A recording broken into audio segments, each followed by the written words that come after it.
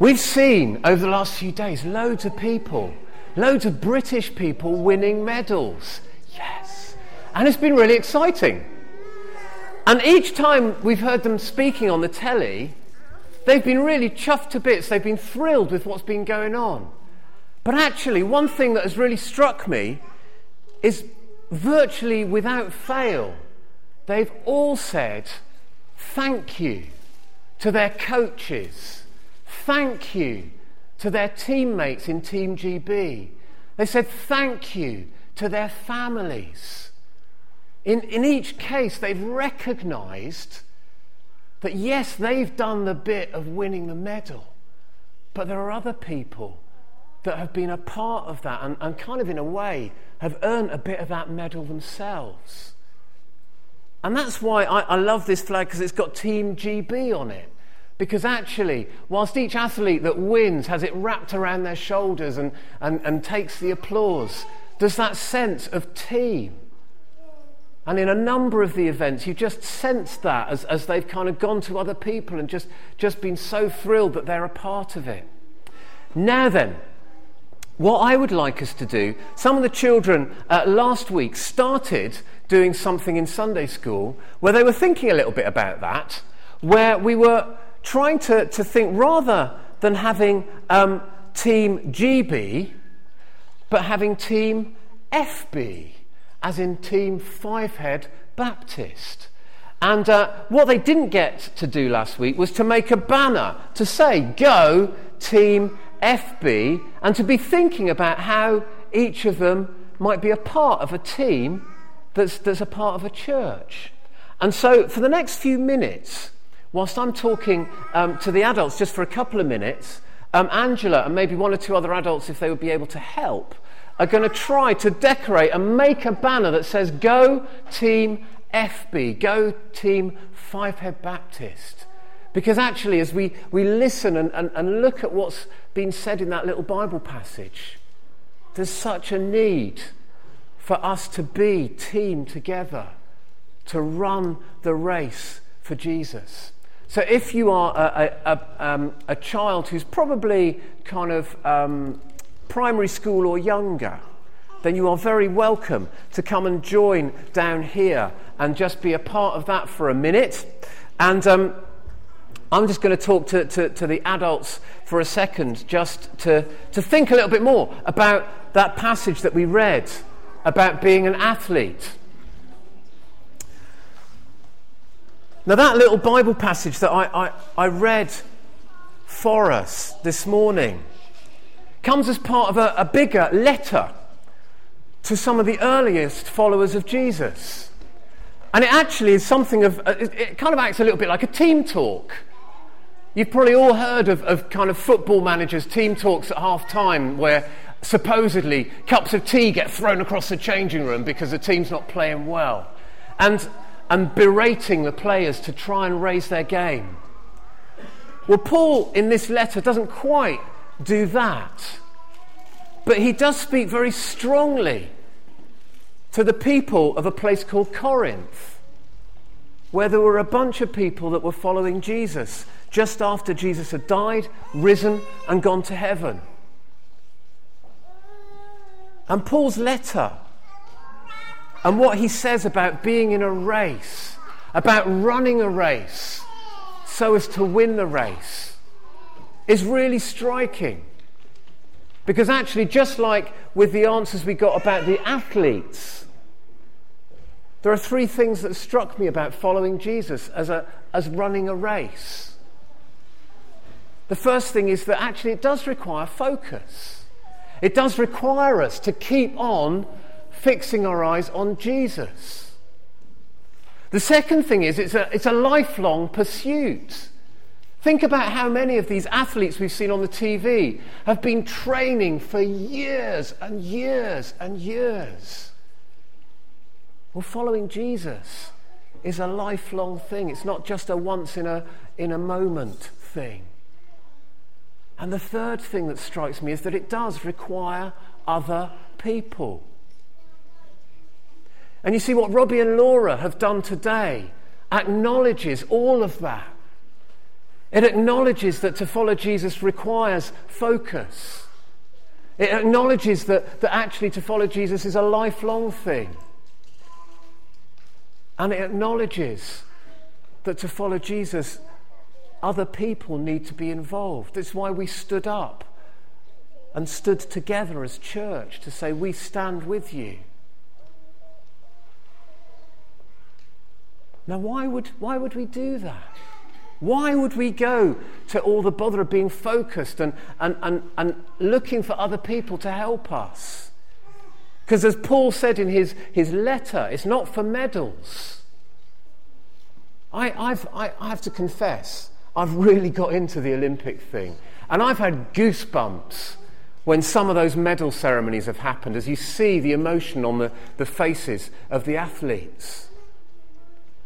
And I don't want to kind of diminish that achievement, because that achievement is massive. But of course, 5 years from now, those athletes will still be gold medalists, but their moment will have gone. Maybe they'll have just won another medal.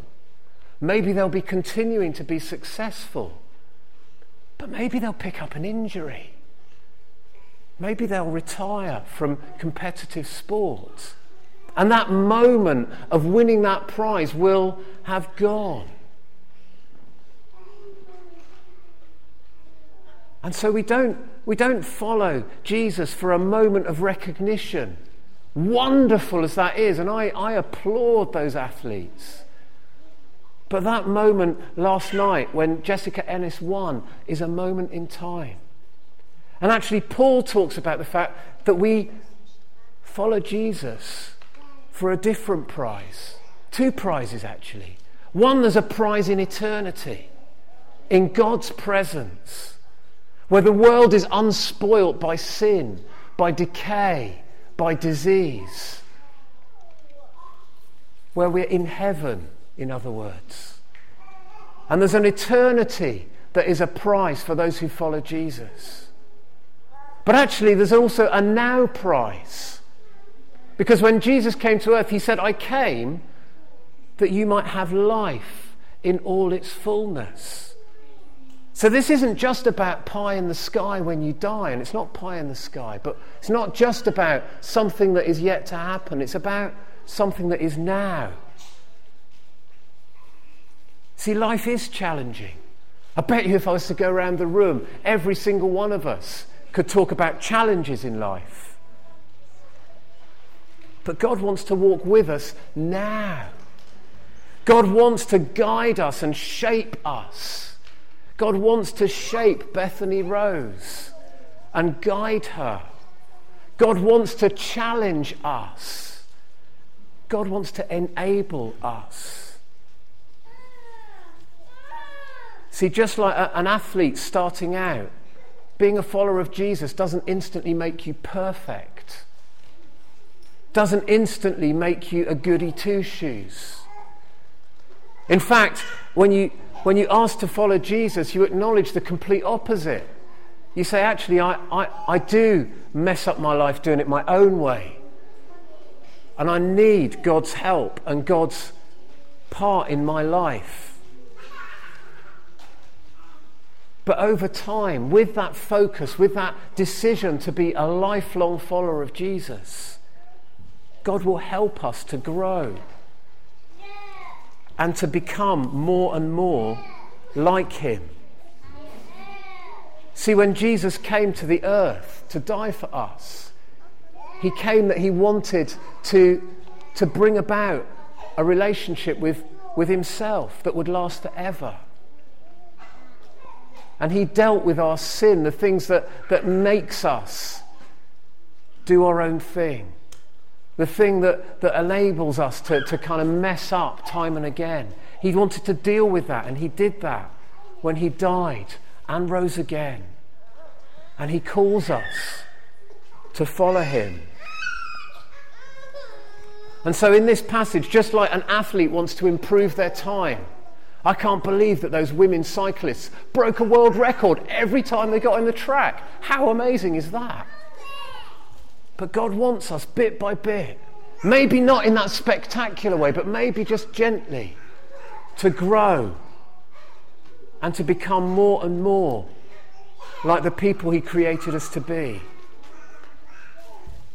So today, as we watch the Olympics or listen to the Olympics, or maybe try and run away from the Olympics because we've had it up to here, I just encourage you to think.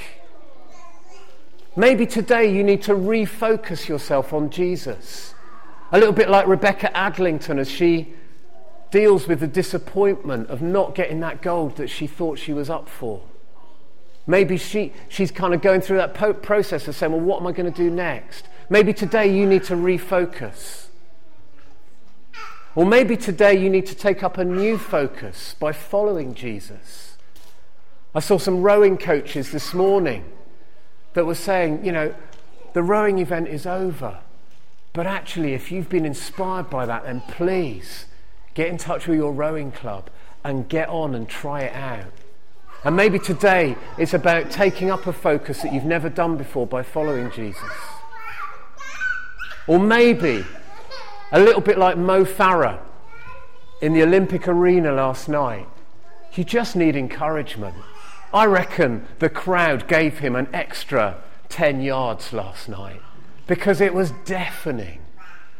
And actually, standing together with a church wherever you are, we're not perfect people, but we can encourage one another to keep going. And I'd really encourage you, as we watch the Olympics play out, to think about that passage in 1 Corinthians 9 and to run the race for Jesus with a focus on getting to the end as a winner.